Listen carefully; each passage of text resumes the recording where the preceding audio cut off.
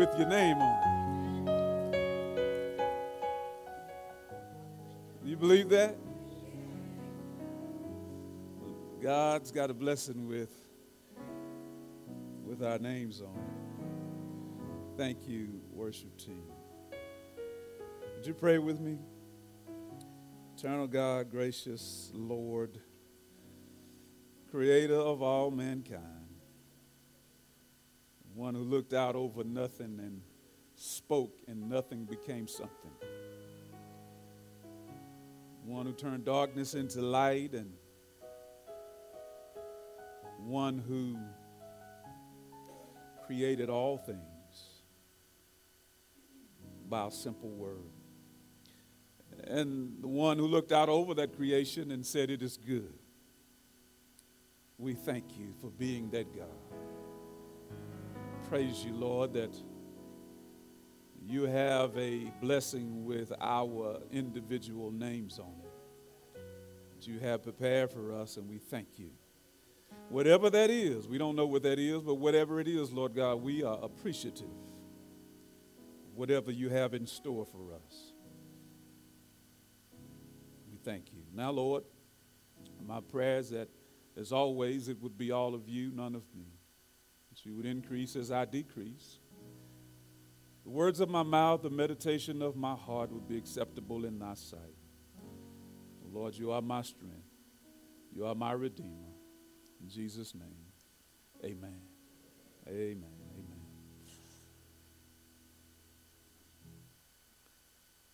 Thank you all for being here this morning. Y'all look, y'all waiting on me to say something. Are you wondering if I have something to say? Well, I do.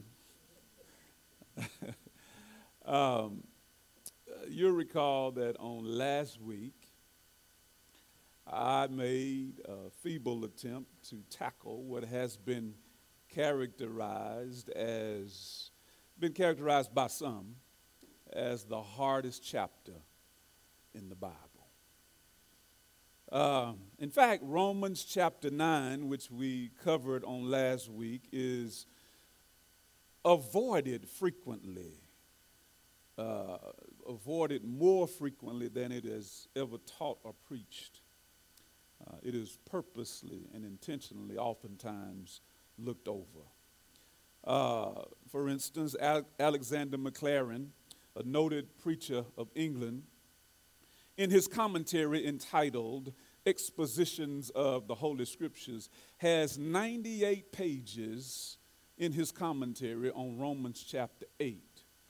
But when he approaches Romans chapter 9, there's nothing.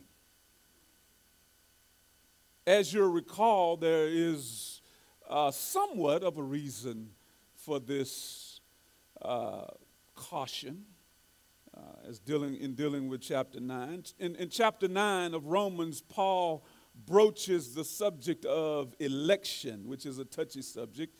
And also, in talking about that, he covers God's sovereign choice.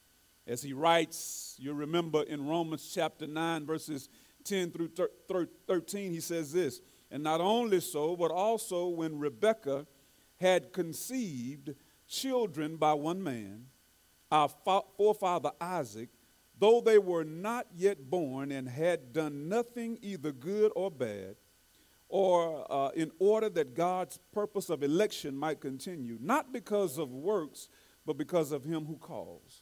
She was told the older will serve the younger. As it is written, Jacob I love, but Esau I hated. Last week we talked about God's sovereignty. This week we talk about man's responsibility. Man's responsibility. And so I shared with you on last week that God chooses and elects. And somehow when he does that, only as he can, he incorporates faith into the whole thing. Not sure how that works, but that's what he does. And every man is held responsible for the choice he made, so that no man can stand before God and claim that he got there all by himself. After looking at all of what Paul writes in Romans chapter 9, it should leave all of us with at least one relevant question. Many of you have more than one, but you ought to have at least one.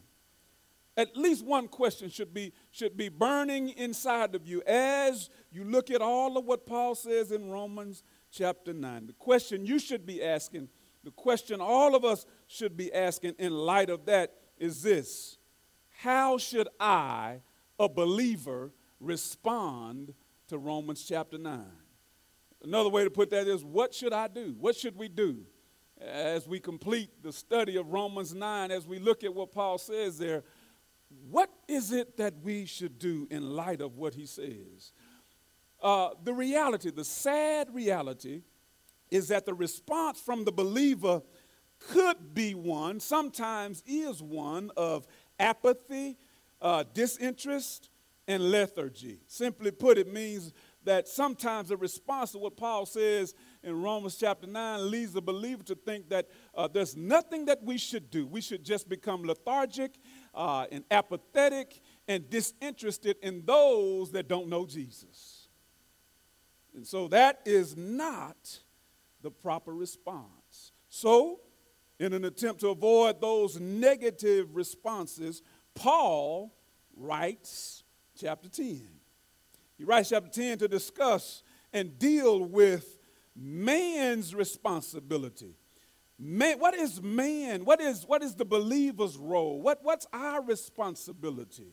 What is our call to action?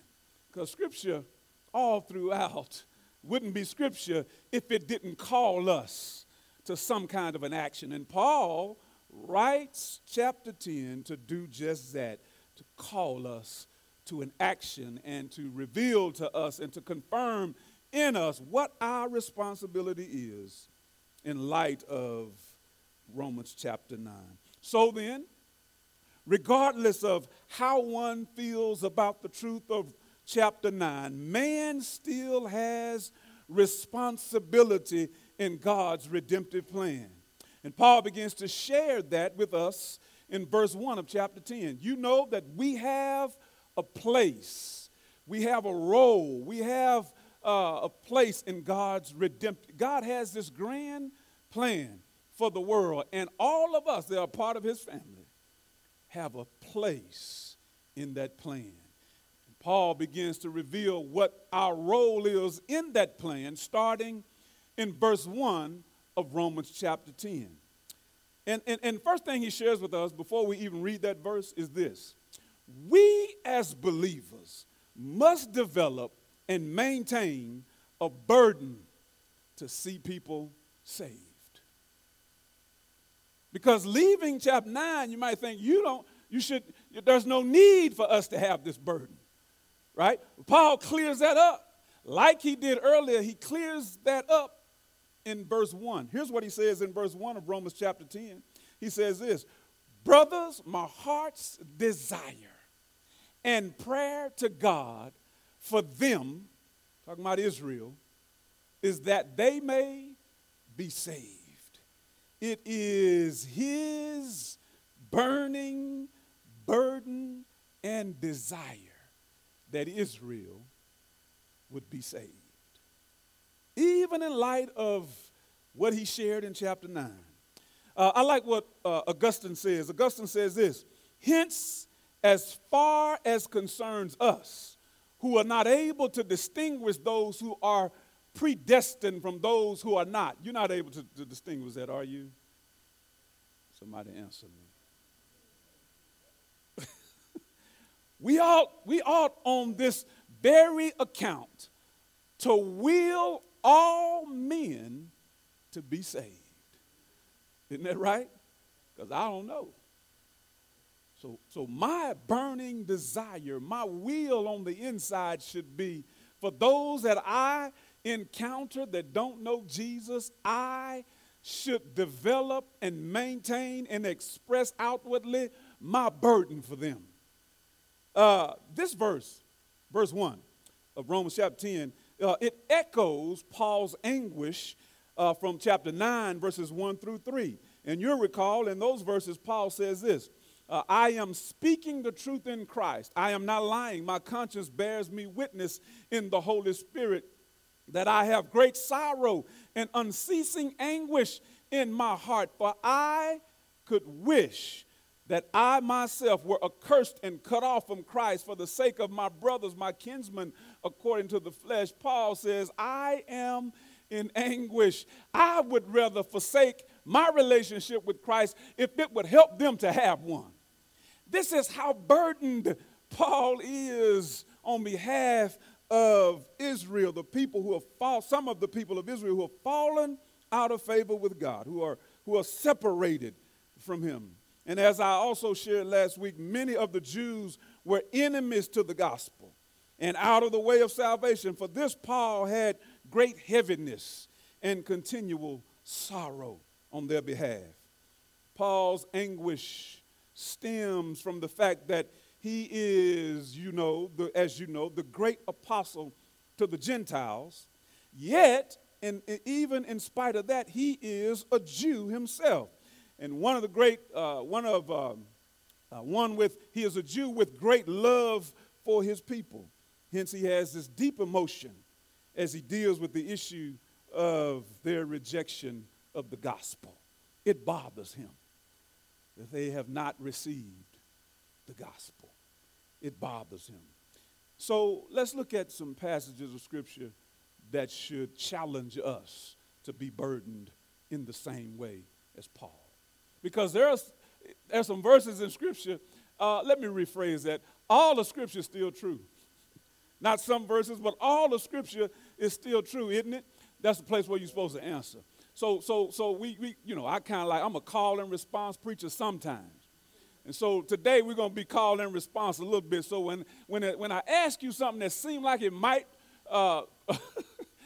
might be looking for an answer, Martha, would you answer me? Would you? I mean loud. Let me know you're here. Hey, man, it's all right.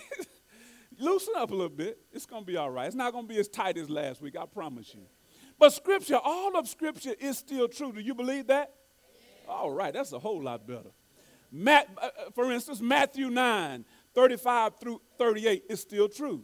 It's in the Scripture. It's still true. This is what it says. And Jesus went throughout all the cities and villages, teaching in their synagogues and proclaiming the gospel of the kingdom and healing every disease and every affliction.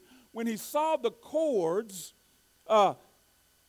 he had compassion for them because they were harassed and helpless, like sheep without a shepherd. Then he said to his disciples, here it goes, the harvest is plentiful, but the laborers are few. Therefore, pray earnestly to the Lord of the harvest to send out laborers into his harvest. That passage of Scripture is still true. The harvest, even today, is still plentiful, right? Isn't it? But the laborers are few, and Jesus says there, and he still says today, that we should have a desire to go forth as laborers into the harvest. It's still true. Acts chapter 1, verse 8 is still true. In Acts chapter 1, verse 8, Scripture says this, but you will receive power when the Holy Spirit has come upon you. And you will be my witnesses in Jerusalem and in all Judea and Samaria and to the utter ends of the earth. That's still true, isn't it? Matthew 28, 18 through 20, which we know as the Great Commission, is still true. And it says, and Jesus came and said to them, all authority in heaven and on earth has been given to me. Go, therefore, it is an imperative. Go, therefore, and as you go, make disciples of all nations, baptizing them in the name of the Father and of the Son and of the Holy Spirit, teaching them to observe all that I have commanded you, and behold, I am with you always to the end of the age. Those verses, those passages are still true. So, because they're still true, we should have a burning burden on the inside of us to win the lost. I like what Spurgeon says. I shared this with you last week. I'm going to share it with you again. He says something that we must declare along with him and Paul, because I believe Paul, although Paul was around long before Charles Spurgeon, I believe this was the spirit that Paul had. This is what Spurgeon says, if sinners be damned, at least let them leap to hell over our dead bodies. And if they perish, let them perish with our arms wrapped about their knees, imploring them to stay. If hell must be filled, let it be filled in the teeth of our exertions. And let not one go unwarned and unprayed for. We should have a desire, a burden for the lost. Not only that, that is our call to action. Not only that, Paul says this too. We must explain the need for a Savior. So as we go and do this, part of what we must do is deal with misinformation, deal with the absence of knowledge, the presence of zeal, but the absence of knowledge. And there was this going on to the recipients of Paul's letter. So we have to explain, while we're doing what we're doing, the need for a Savior. Look at verses 2 and 3. Verse 2 and 3 says, "For I bear them witness. They have a zeal for God, but not according to knowledge. For being ignorant of the righteousness of God and seeking to establish their own, they did not submit to God's righteousness." Paul says something interesting. He says, as I just alluded to, that they have this zeal for God, this passion for God. But it was misguided, misdirected. It was zeal. So it's good to have passion, but that passion needs to be informed. That passion needs to be informed with truth, right? Because passion that's not informed with truth leads us in the wrong direction. And Israel was guilty of this. They had this passion.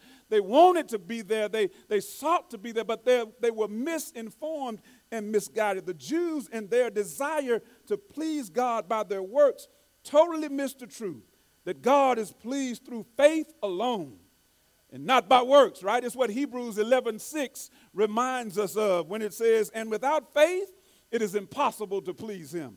For whoever would draw near to God must believe that he exists and that he rewards those who diligently," the King James says, "seek him." Right? That's what it looks like. He's not interested in what we do. He's not interested in our outward works. Right? It's not about that. But the Jews were misguided, misinformed, and didn't realize that true righteousness can never be produced by the works of the flesh. It can never be produced by the works of the flesh, because the flesh is totally corrupt and incapable of producing anything righteous that will be accepted by God. It's what Isaiah refers to in Isaiah 64:6 when he says, "We have all become like one who is unclean, and all our righteous deeds are like a polluted garment. We all fade like a leaf, and our iniquities like the wind take us away."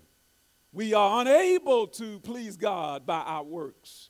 We are unable to be declared righteous because of our works.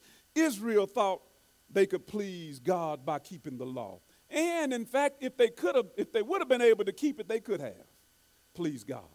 But the fact of the matter is, neither they nor us are able to do that. We're incapable of doing that. They failed to see that they could never keep the law, and that real righteousness is awarded to those who simply look to God by faith and trust him and the finished work of Jesus Christ, his son, on the cross. This was the example left to them by Abraham. Abraham was declared righteous because the scripture says in Genesis 15:6, "And he believed the Lord, and he counted it to him as righteousness." So they're reminded of this. And then in verses 4 and 5, 4 and 5 say this: "For Christ is the end of the law, for righteousness to everyone who believes. For Moses writes about the righteousness that is based on the law, that the person who does the commandments shall live by them." Jesus did what the law could never do. He makes those who trust him by faith righteous. It just happens when we trust him by faith, we're made righteous. Righteousness is imputed on us. We are declared righteous even though we're not. We could never, never, ever, never, ever, never, ever keep the law just along with the people of Israel. They couldn't do it. We can't do it. And so if we could please the Lord. But since we can't, we need Jesus. Jesus lived a sinless life and died in the place of every sinner. He fulfilled the just demands of the law and set us free from it. He fulfilled it. And so because of what he did, we don't have to do it ourselves. He provides, Jesus that is, provides full and free righteousness for everyone that will trust him by faith. Anyone who will trust him by faith will have this righteousness. For 2 Corinthians 5:21 reminds us, for our sake, he made him to be sin, who knew no sin, that in him we might become the righteousness of God. That's what Jesus did for us. Salvation and righteousness are given to those who trust Jesus by faith. Paul's consideration is that salvation can be found in the finished work of Jesus alone, not by righteousness. And so, one of the things that we are called to do as a result of Romans chapter 9 is explain this to the lost ones. Explain the need for a Savior, right? We have to have a burden for the lost. And in having that burden, we are responsible for explaining how all this works as best we can. And one of the things we have to explain is that your righteousness is not enough, because your righteousness is limited to what you're able to do through works. And that won't suffice, because our righteousness is as a filthy garment before God. And only the finished work of Christ on Calvary's cross can make atonement for us, that we might be seen as righteous in the eyes of a just God, so that he can declare that the case against us, that is a valid case, has been dismissed for all of eternity. So we have to equip ourselves. In light of Romans chapter 9, we have to equip ourselves to fight the fight of those who are misinformed about how they receive righteousness, those that may have a zeal for God, but not according to knowledge. Our responsibility, mankind, the saved part of mankind's responsibility, those of us that are saints, those of us that are saved, have this responsibility to share the need for a Savior. But then also we have this responsibility we must explain how to be right with God. How to be right with God. It's in verses 6 through 13.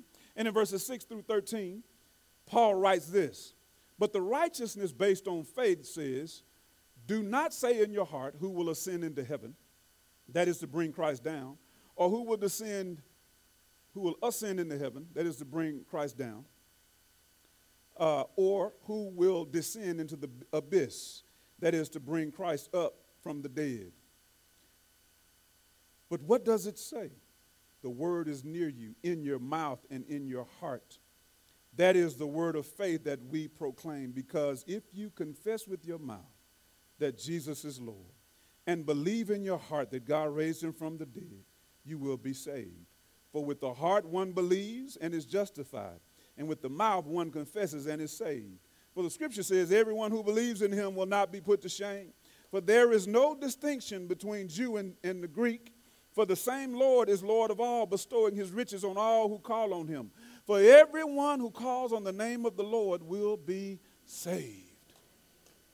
So we have the responsibility in God's redemptive plan to explain how it is that one is made right with God. How to be right with God. Paul quotes in this passage in verses 6 and 7 from Deuteronomy chapter 30.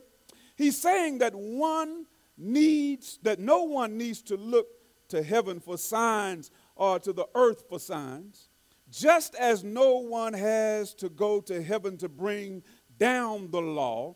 Jesus has already come down from heaven. Just as no one has to search the seas to find the way, Jesus has come to make and to be the way.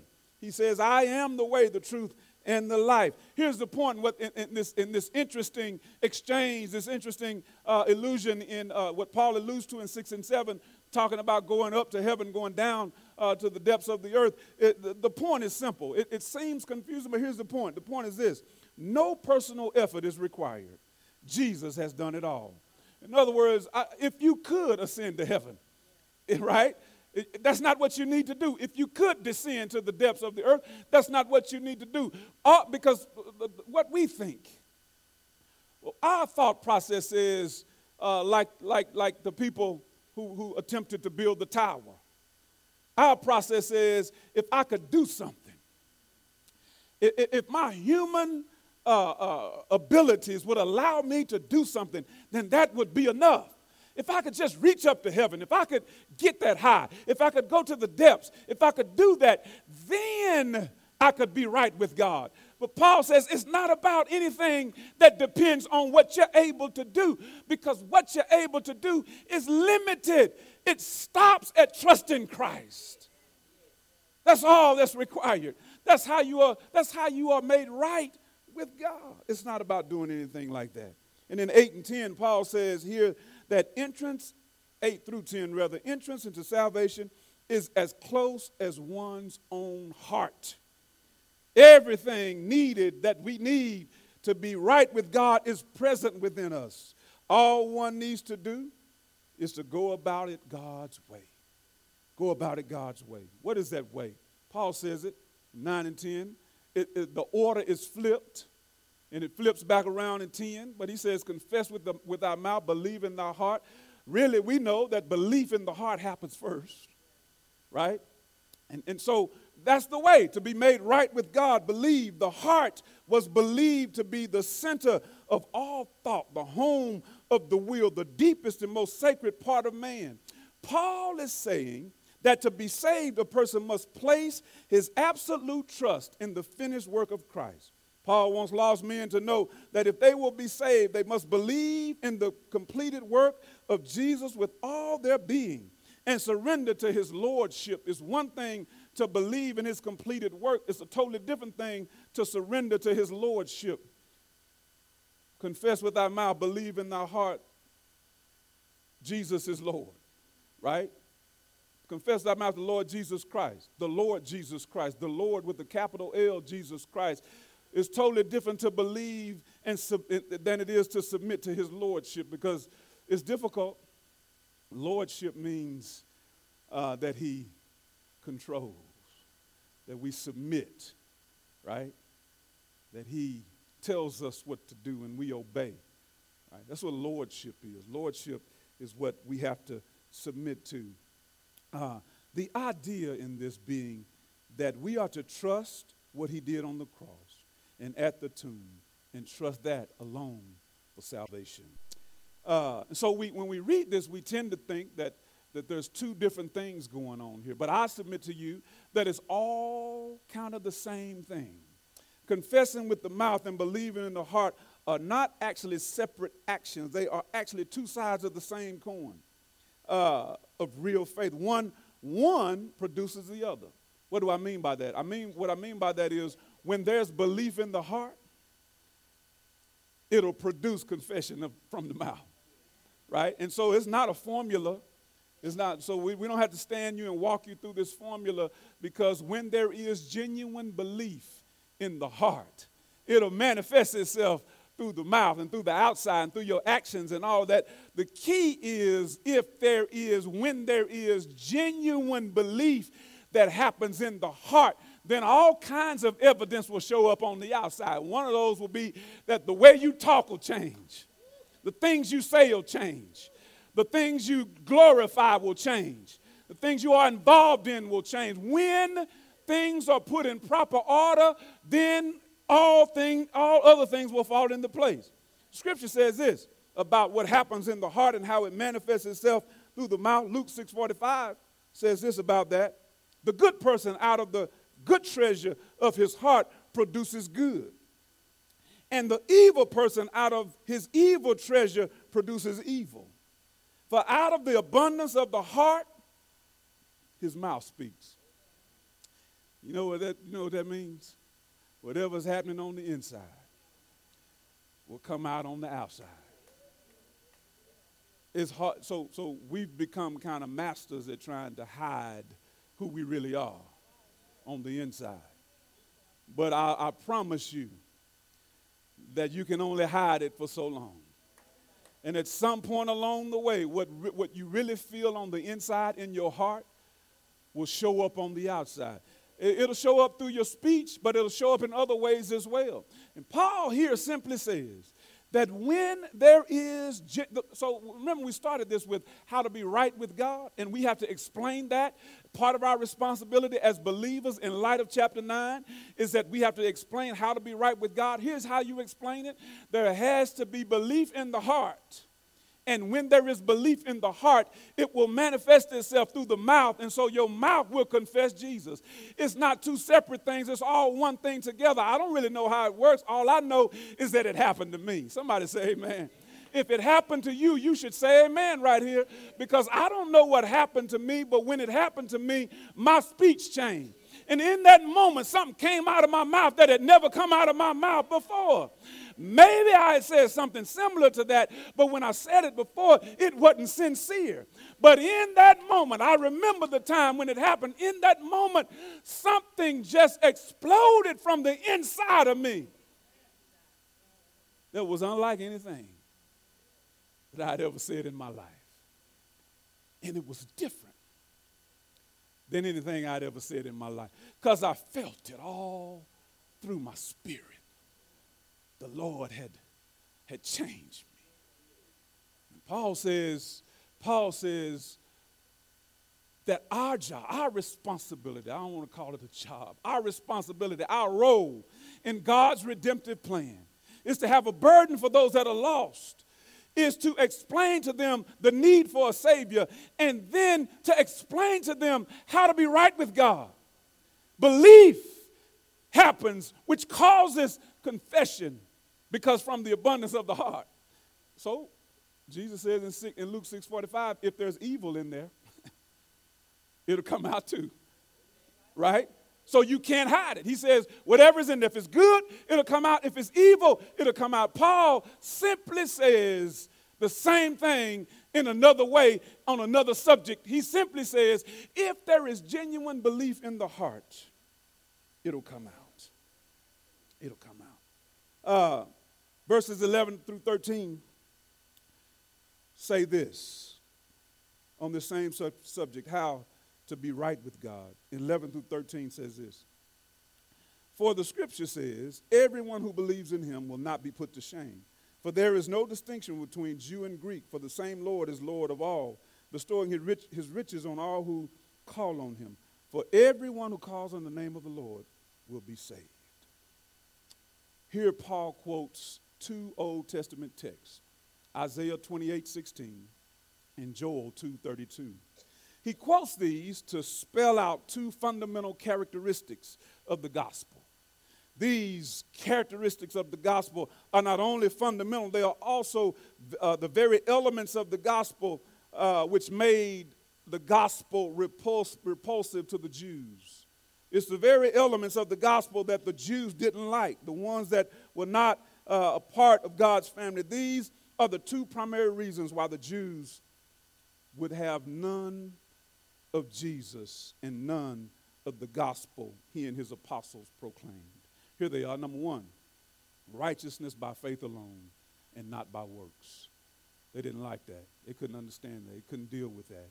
And then secondly, the universality of the gospel, which means that it was not just for the Jews. It was also for the Greeks. It was also for the Gentiles. It was for those who would believe. And they stumbled. Remember Romans chapter 9. At the end of chapter 9, talks about the stumbling stone. And they stumbled over this stumbling stone that was put before them. The stone, it was the same stone that the builders rejected. His name is Jesus. They could not comprehend. They could not make sense of it. And so our responsibility is to explain how to be right with God. And then lastly, we have this responsibility. It's covered in verses 14 through 17. It's the responsibility to continuously proclaim so they can hear. We must. We must never stop proclaiming so that they can hear. Notice that the emphasis in this passage is on them or they and hearing. They is used 8 times in just these 4 verses. And then heard or hearing is used 5 times in these 4 verses. So the they, who are the they? Who are the they that Paul references in these verses? The they in these verses likely refers to all people. But it probably also continues the accusation against Israel made earlier. So, for us, the they is everybody, right? We must continuously proclaim so they, everybody who doesn't know Jesus, can hear. After proclaiming God's word, we have to proclaim it to everyone. The they in these verses helps us to understand who it is that we should be proclaiming to. It's everybody. And then God's gracious offer is in Christ, and that's what we should proclaim. Paul confronted the natural questions that arise after he said what he just said. God's promise of salvation to everyone who calls on him. He says that in verse 13. This begins this process of these questions that will come after that. So then, he says, how then can they call on the one who they have not believed in? Believing, in turn, is based on hearing, and hearing is based on someone preaching. And how can they preach unless they are sent? This includes all believers. And it's not just talking about proclamation from a pulpit. So I'm sorry to be the bearer of bad news, but I'm not the only one in this room responsible for proclamation. Everybody here is responsible to proclaim. Paul's talking about all of us. He says all of us have. How can they hear without somebody to proclaim to them? And the preacher that is the preacher in the church may not be around when you meet brother so-and-so, sister so-and-so at Walmart. You need to have a word in your heart.